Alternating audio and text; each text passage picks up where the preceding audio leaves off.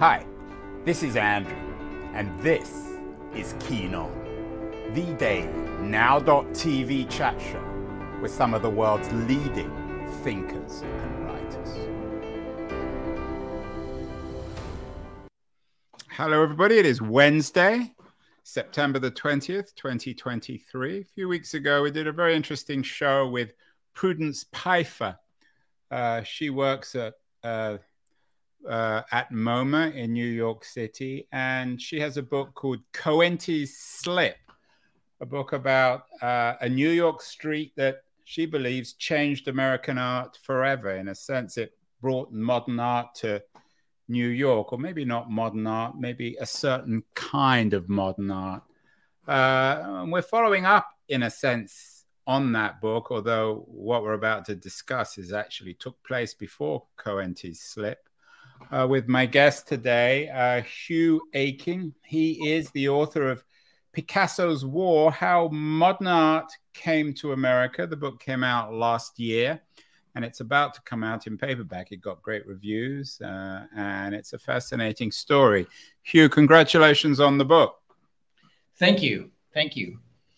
What do you think Picasso would think of paperback books versus hardback books? Well, I don't know if he thought much of hardbacks, actually. Apparently, he was very into, comic books, stacks of old. I think paperbacks would have been his thing. I mean, you would walk into his studio and there would be, 30 years of detritus and cigarettes on the floor. So, but he was a reader, and a lot of his friends were poets. He knew many writers. In some ways, he was more close to the literary world than fellow artists, who has often had all these rivalries and complicated relationships with. He's a controversial fellow, not so much perhaps as an artist these days, but certainly as a human being. What do you think he'd think of your book? He probably wouldn't even acknowledge it, Why? Alfred Barr, the greatest Picasso man of the 20th century, builds a whole museum basically around Picasso, an entire canon of modern art, writes this definitive study of Picasso right after the war. It comes out in 1946. And then he goes and sees Picasso in the south of France, and Picasso says, "Oh, you did a really nice Matisse book," and doesn't mention that. Anyway, no, but I like to think he would have read it and silently appreciated it. Appreciated it or loved it, or a bit of both. In contrast with Prudence, who I'm sure you know, I'm sure you know her work at least, you're not a professional art man. You actually, I think your day job is at Foreign Affairs or Foreign Policy magazine? Foreign Affairs, yeah. Foreign Affairs. How did you get to this book as someone who works in that area? What particularly interested you? Have you always been a big Picasso man, a fan? Well, modern art is all about foreign affairs. Certainly for Picasso, right? But also in the geopolitical sense. I mean, there's a huge political story as well that I'm trying to tell in this book, and I think you can't extricate the art from the politics of the time. I mean, the great battles of the 20th century, democracy and fascism and communism, that's all there. And Picasso's at the center of that. And so that's one thing. I think that there's less of a kind of separation of these fields than, or there shouldn't be, in my view. But no, I've been writing about museums and art for years as a journalist and sometime historian. So I come at it just from maybe a different angle than a museum curator. You wrote an interesting piece in The Atlantic, which I think was borrowed in part from the book, about how, speaking of politics, his great anti-war mural, Guernica, flopped. Tell me a little bit about this work of art, when it flopped, and then the dates in terms of when he came to America?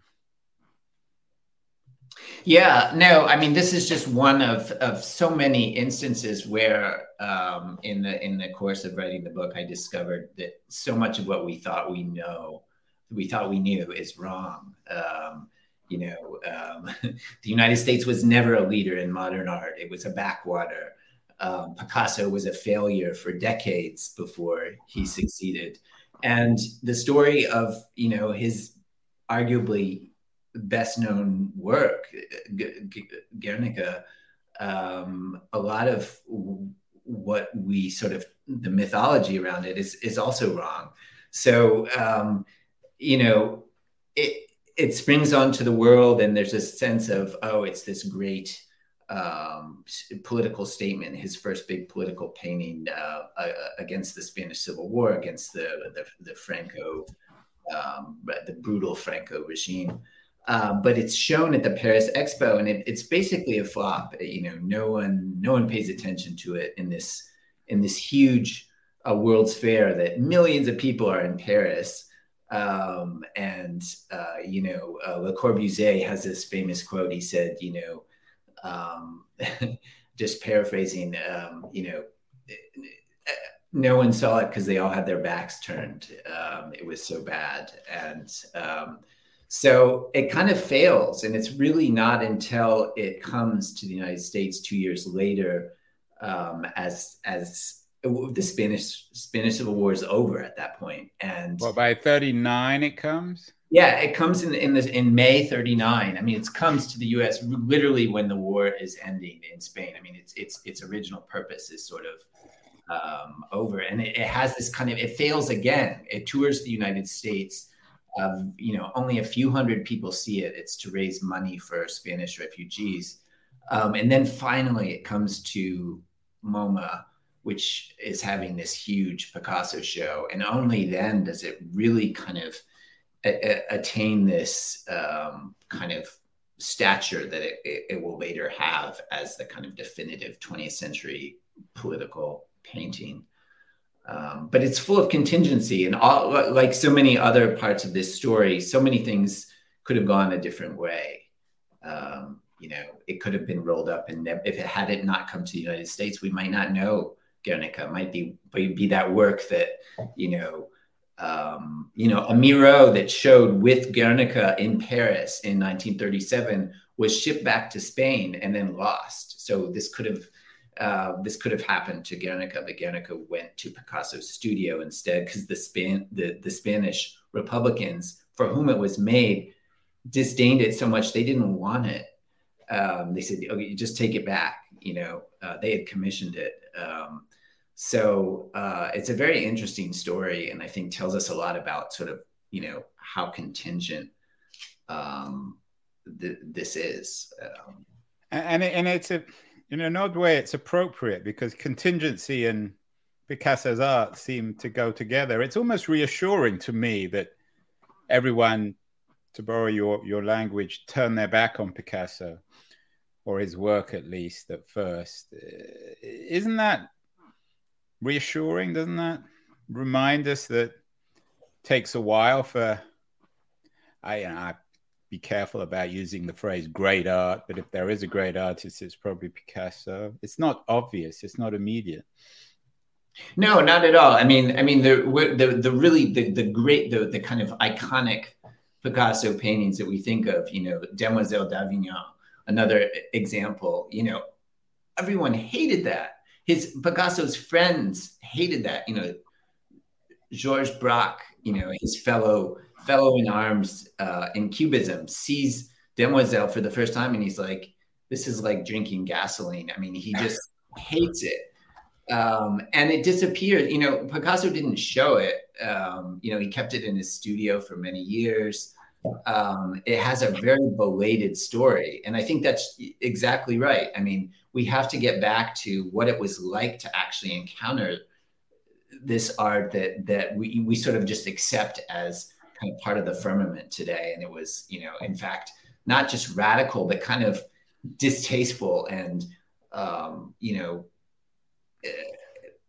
at a time when images didn't circulate. We didn't have access to just endless images of everything around us. It was the shock of encountering something. So, the great Russian collector, Sergei Shukin, when he saw Picasso, the first Cubist work, he said it was like swallowing broken glass.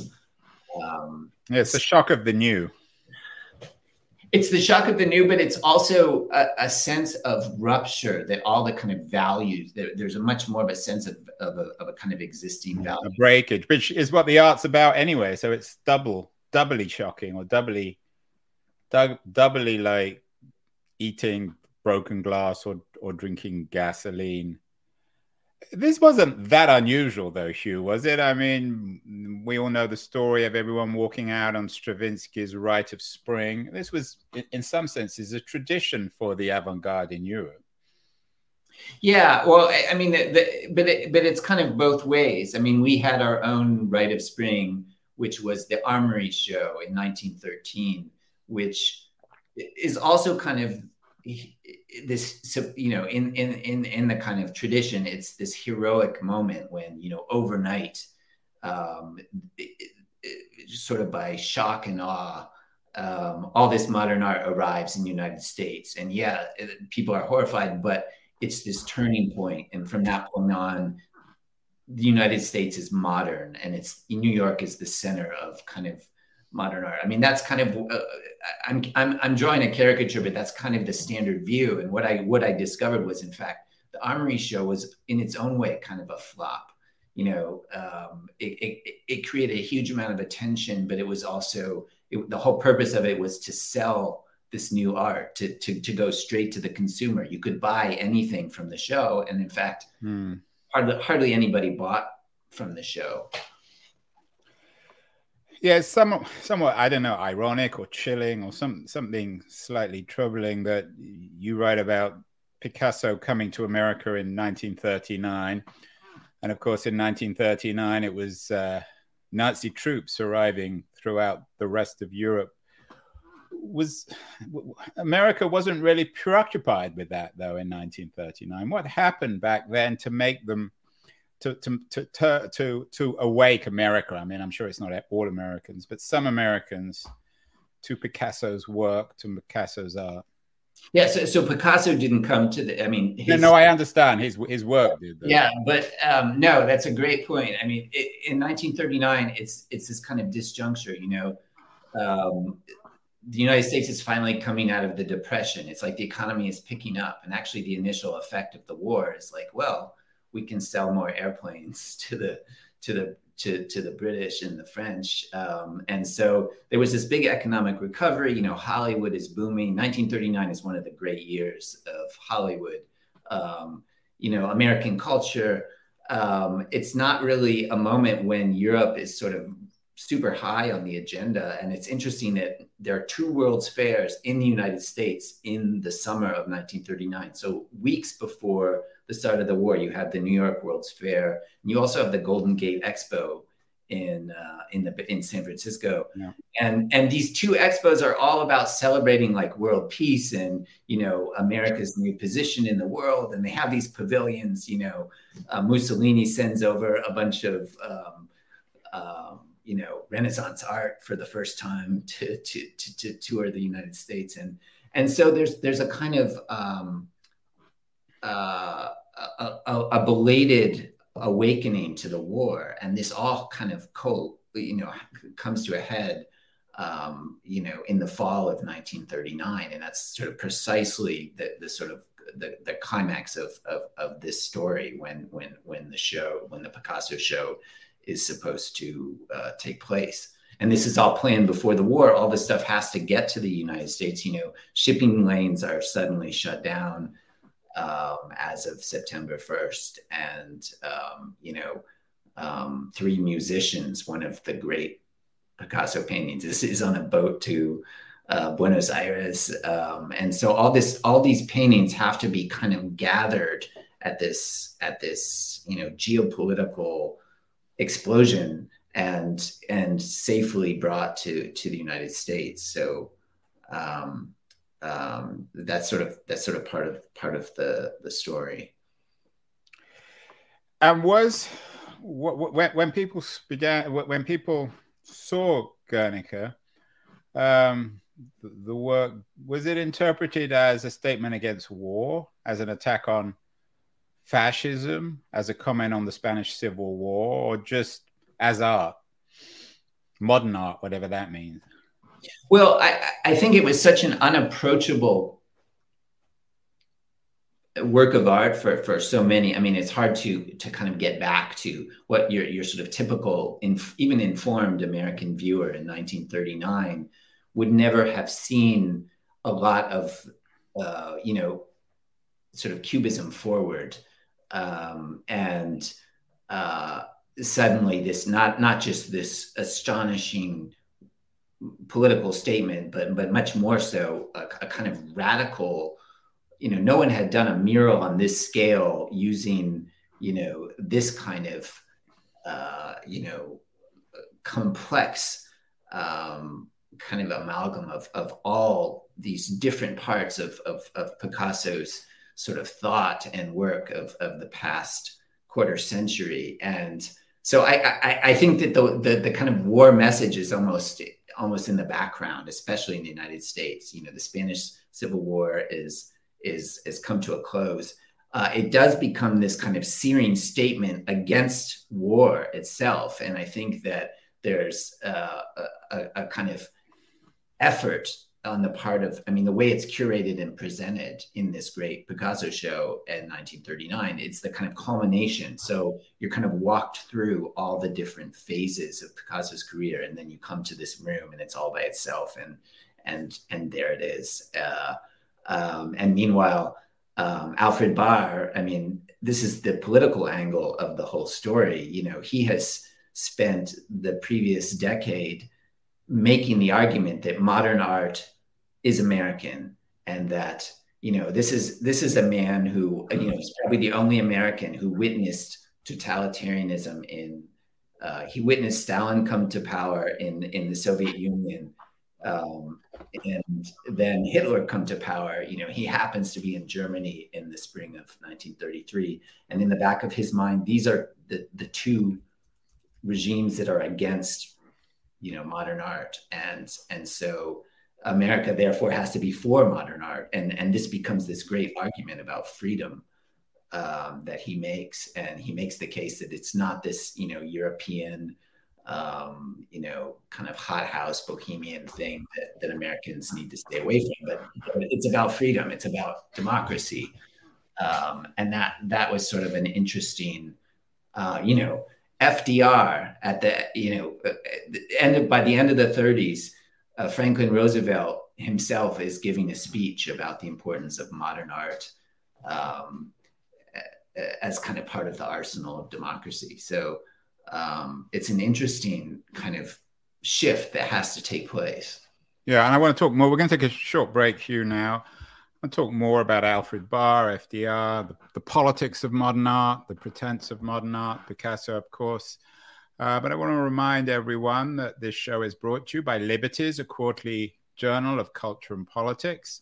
We'll be back in 2 seconds to talk more with Hugh Eakin about the remarkable story of when Picasso brought modern art, in a sense, literally and metaphorically, to America. We'll be back in a second. Beyond the news, the noise, there is nuance, insight. Liberties is not just a journal of ideas. It's a meteor of intelligent substance. It's the place to be for engaged citizens. Politics, opinion, substance. Liberties is a triumph for freedom of thought. A quarterly of urgency, of cultural exploration, of intellectual delight, of immaculate prose. It's invaluable. Subscribe now or find Liberties at your favorite bookseller. And you can check out more, libertiesjournal.com. You can also subscribe online to the excellent quarterly. We are speaking with Hugh Eakin, who is the author of Picasso's work. Came out last year. Wonderful book. It's just coming up in paperback next week. Hugh, before the break, you talked a little bit about somebody called Alfred Barr. I have to admit, I didn't know about him until I came across your book. Tell me about him and why he's so central in this narrative. Well, Alfred Barr was the founding director of the Museum of Modern Art. But that's kind of the short of the story. I mean, the Museum of Modern Art was a thing that didn't exist. So there wasn't such a thing as a museum of art. They collected art of living artists, let alone this new modern art in the United States. This is the era of the great, historic museums like the Met and the Chicago Art Institute. They are kind of encyclopedic museums emulating the great art collections of Europe of the past, but also collecting antiquities from around the world.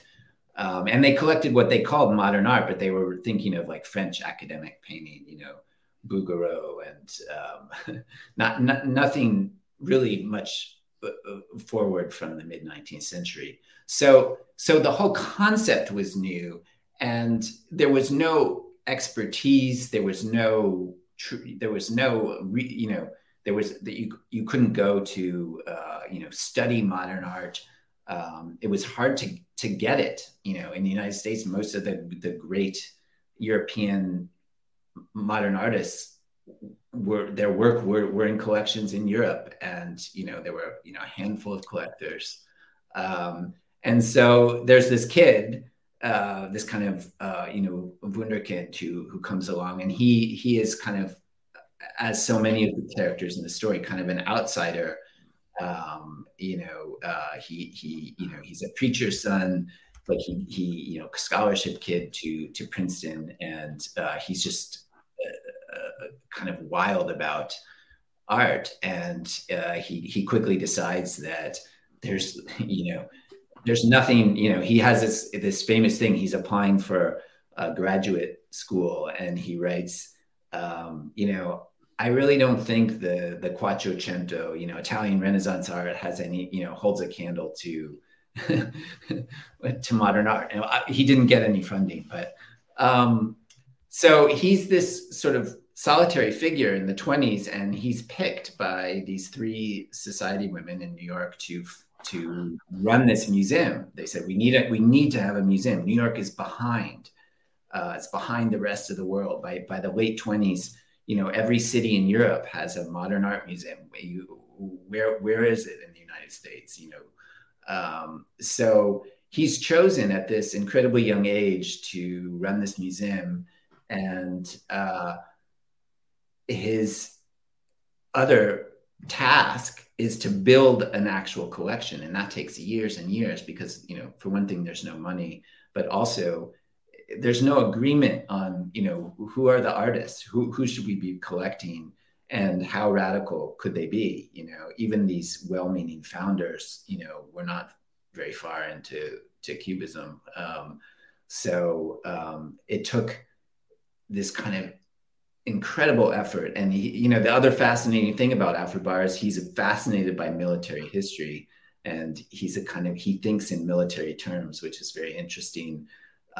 In the 1930s, he's on these campaigns. He describes every summer he and Marga, his wife, go to Paris and travel around Europe on their latest campaign. And they're gonna, this year they're gonna do Matisse, and then it's Picasso, and the Cubists, and then the Surrealists, and then it's actually a campaign also for American legitimacy, and so he's this extraordinary figure, which is who forms kind of a counterpoint to Picasso throughout this story. It's not clear that they ever became very warm friends, which is also interesting. One president in the 1920s said that the business of America is business, and of course, America in the 1930s and 1920s was the engine of global capitalism, of the marketplace. We did a show last year with Charles Delheim. I'm sure you're familiar with his book on belonging and betrayal, how Jews made the art world modern. It's a book about the modern art world and the business of the art world. Were there speculators, business people who recognized in the 1930s, if not necessarily with Picasso himself, but with quote unquote modern art, that there were massive fortunes to be made if you bought the right paintings at the right time?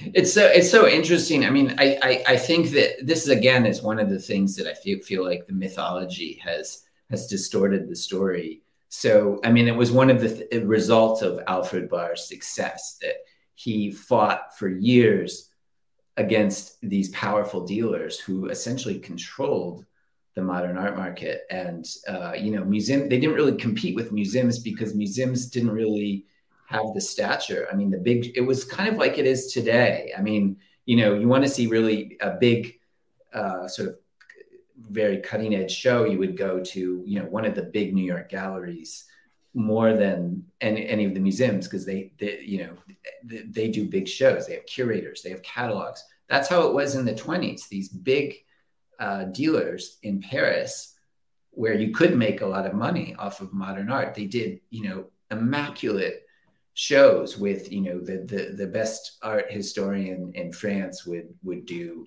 Toulouse-Lautrec, curate a Toulouse-Lautrec show for the Rosenberg Gallery. But there wasn't any sort of museum competition because they just weren't in the game in the same way. And we've kind of come back to that point today.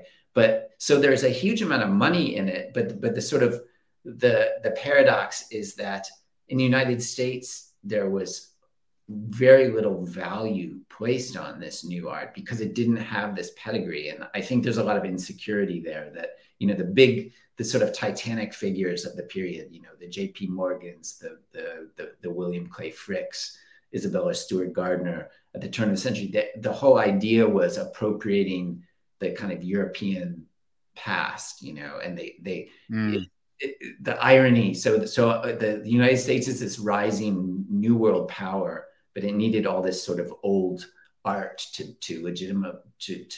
for legitimacy. Whereas, Germany, or these old world countries, Germany, Russia, Soviet, even before the end of the Tsarist era, you have these, very avant-garde collections being formed in Moscow. They weren't concerned about that. They didn't need kind of historic legitimacy. I'm guessing, I'm pretty sure that Picasso deeply offended the Nazis. I'm sure he offended the Stalinists as well. I'm sure that Picasso's work wasn't available in Moscow in the 30s or Berlin in the 1930s. Did he offend people here, given the culture wars that existed as much in the 1930s as they do in the 2020s? The isolationists, people hostile to American association with Europe, people hostile to modernity, people hostile to creative people of other ethnicities and sexualities. Oh yeah, certainly, and that's kind of what Barr is fighting against throughout the 30s, and especially in the 30s. There is this kind of isolationism, but there's also this kind of nativism, and the art that is really being pushed, including by the Roosevelt administration, which is interesting. We think of the WPA, the Roosevelt employing all these American artists to paint murals in public buildings at the height of the Depression. But that was also part of this whole kind of American art. We're going to support all these great kind of native talent that had nothing to do with these new European art movements. This was going to be our new, our American homegrown. The kind of muralist style, Thomas Hart Benton, these kind of virile figures who painted, people, real people doing, American quotidian life. And there was a real effort to kind of portray, the whole Picasso thing in Paris as kind of this crackpot, decadent, deviant, and that's the other thing that I think is really was for me one of the more astonishing discoveries. So we think of the kind of the Nazi idea of kind of the effort to portray modern art as this kind of deviancy that has to be purged from all these German museums. That this whole this idea of degenerate art and showing the public these are horrors that you have to destroy. Actually, all of that comes from the United States. You go back a generation in the around the time of the Armory show in the teens. You have all this writing in the United States about warning about degenerate art from Europe, and there was a lot of anxiety about, this would be some kind of civilization destroying. Well, did the quote unquote reactionary political movements of the 30s, the Lindberghs, the isolationists, did they catch on to this? Did they associate the work of somebody like Picasso as a form of degeneracy, culturally, politically, intellectually? It's kind of a gray. It's shifting all the time in those years in the late 30s, and there is. I mean, if you look sort of officially, you do have kind of this shift at the end of the 30s where Roosevelt is finally the administration that supported this kind of American tradition is also getting behind European modernism, but it's a very tenuous hold even then. And there's this moment when Barr, he's offered this group of German expressionist paintings. These are the very paintings that Hitler has purged from German museums. And there's this traveling show, and he turns it down because he says he doesn't think the art is good enough. And he's like, some people looking at this, they might think that Hitler was right. So he's hyper aware. He didn't really say that, did he, Hugh? I mean, not literally. No, he really did. But I guess this was before the Holocaust. So yeah. This is. He's not referring to the Holocaust. He's referring to Hitler's war. What about American artists? I was just at the Ansel Adams wonderful exhibit in San Francisco. When one thinks of American artists, photographers, cinematographers, many of them were emigres anyway from Germany or from Europe. I mean, Adams, of course, wasn't. What was the reaction amongst American avant-garde creative artists, photographers, filmmakers, writers to Picasso? Well, the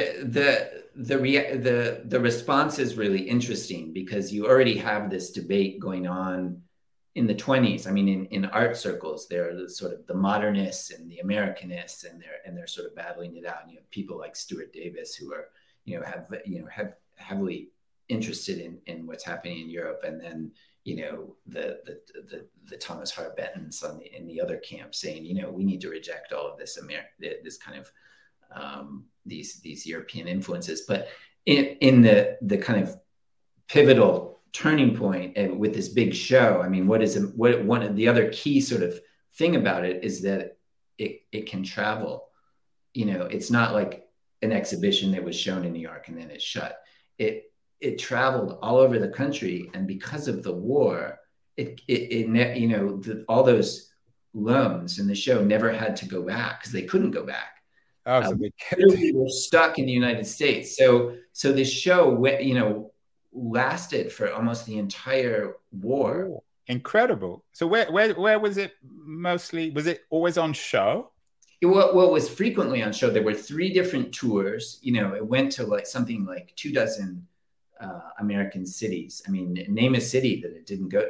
There were also requests from Toronto, and it didn't ultimately go to Canada, but it did go to Mexico, which is astonishing. Mexico City in 1944. Although there would have been more sensitivity there, given that it's a piece of work about the Spanish Civil War. The Guernica did not go to Mexico City, but parts of the show that there were sort of different iterations depending on what material could travel. And so no, I mean, it's an astonishing story. And again, it's contingency. Because of the war, the art has to keep on tour. And because of the tour, it had this national reaction rather than just, New York and Chicago, which was the original plan. So, people in New Orleans saw it. People in Portland saw it. Anyone in St. Paul? You're talking to me from St. Paul. Did it show up in Minnesota? Yes, Minneapolis in the winter of 1941, and there's a great series of in the kind of museum magazine that their museum members got for like 3 months in preparation. They had all of these sort of "Don't be scared of Picasso" articles, kind of preparing viewers for this shocking event. Literally hundreds of thousands of people from all parts of the country took in this show, and I think that really was had a catalytic effect that wouldn't have been possible, including artists.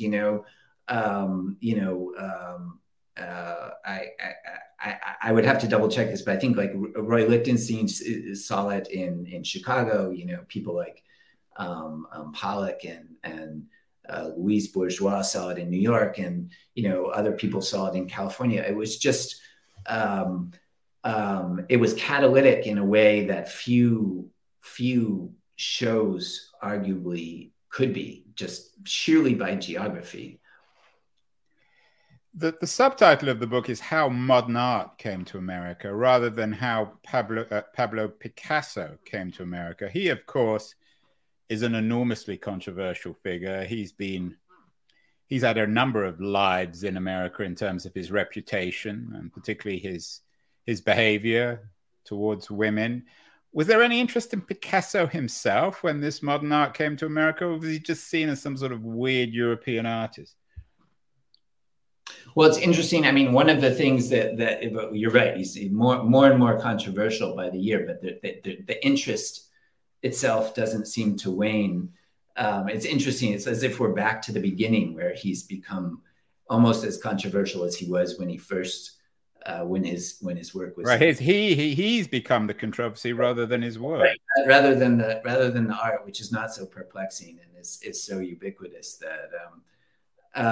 But on a side note, I mean, one of the interesting things about the stories are that there were important, both Barr's wife, Marga, and the sort of collector who's in the first part of the story, John Quinn, had this brilliant companion named Jean Foster. And these two women were as much involved as the men in this story. And in the story of the Museum of Modern Art, it really is women who are ahead of the game. The conservative forces in New York are the kind of financier class, who are all these sort of male collectors. And it's actually the women, Abby Rockefeller has to hide her Matisses in the nursery of the seven-story Rockefeller mansion, because John D. Rockefeller Jr., he couldn't stand to look at modern art. So there is actually this very interesting counterpoint to this narrative that of misogyny, which is that it's really women that are a part of the sort of first broad group of appreciators of this art. But I'm sorry, I've strayed from your question. Well, it's good to stray from my questions. The more you stray, the better you become, Hugh. Let's end by going back to the beginning, to American art. I noted The Slip, Prudence Pfeiffer's book about American modern art after the Second World War, the New York street that changed American art forever. What happened? In terms, you say that Picasso or his work changed American art. Did he invent modern art? Were all these young people artists going to this thing, wow, this is incredible, I need to get back and reinvent myself as an artist? Well, I mean, there is a real sense that once you've sort of absorbed his work, there was no going back. Right. There was no more before Picasso, after you see Picasso. So all of these artists had to take account of it in some way, and they say that they say that themselves. There's this great anecdote Lee Krasner says about Jackson Pollock, that at some point he he's sitting in his studio and he's flipping through the catalog of the 1939 Picasso show, and he says, "God damn it!" and he throws the book across the room. And said something like that. That guy thought of everything. So he's reacting as well. And I think it's not so much that there's influence, that everybody wants to be Picasso, but that there's a sense of this is a jolt that cannot be. Yes, it's like a major culture. It's like, I don't know, listening to the White Album or some other major, I mean, probably a bigger deal than listening to the White Album, but some sort of major cultural event. You can't go back. So ironically, are you suggesting that even if America was a bit behind, a bit provincial, a bit reactionary in the 30s, Picasso actually did make America in an odd way the leader? Because after the Second World War, America did pioneer much modern art, didn't it? Absolutely. I mean, that's the irony of the whole thing. You know, here's Picasso, never visits the United States in his entire career. You know, ends up a communist and he's this kind of larger than life figure that flips the American art world. And you know, after the war, where are all the great Picassos? Well, they're all in the United States in American museums. And where is the art world? It's in the United States. Where are the big dealers who ran the world in Paris before the war? They're all in New York.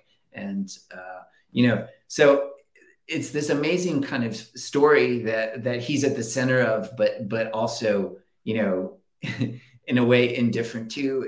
It's sort of fascinating that, you know, he never, you know, he kind of orchestrates this, and yet, you know, he's the missing figure in the whole thing.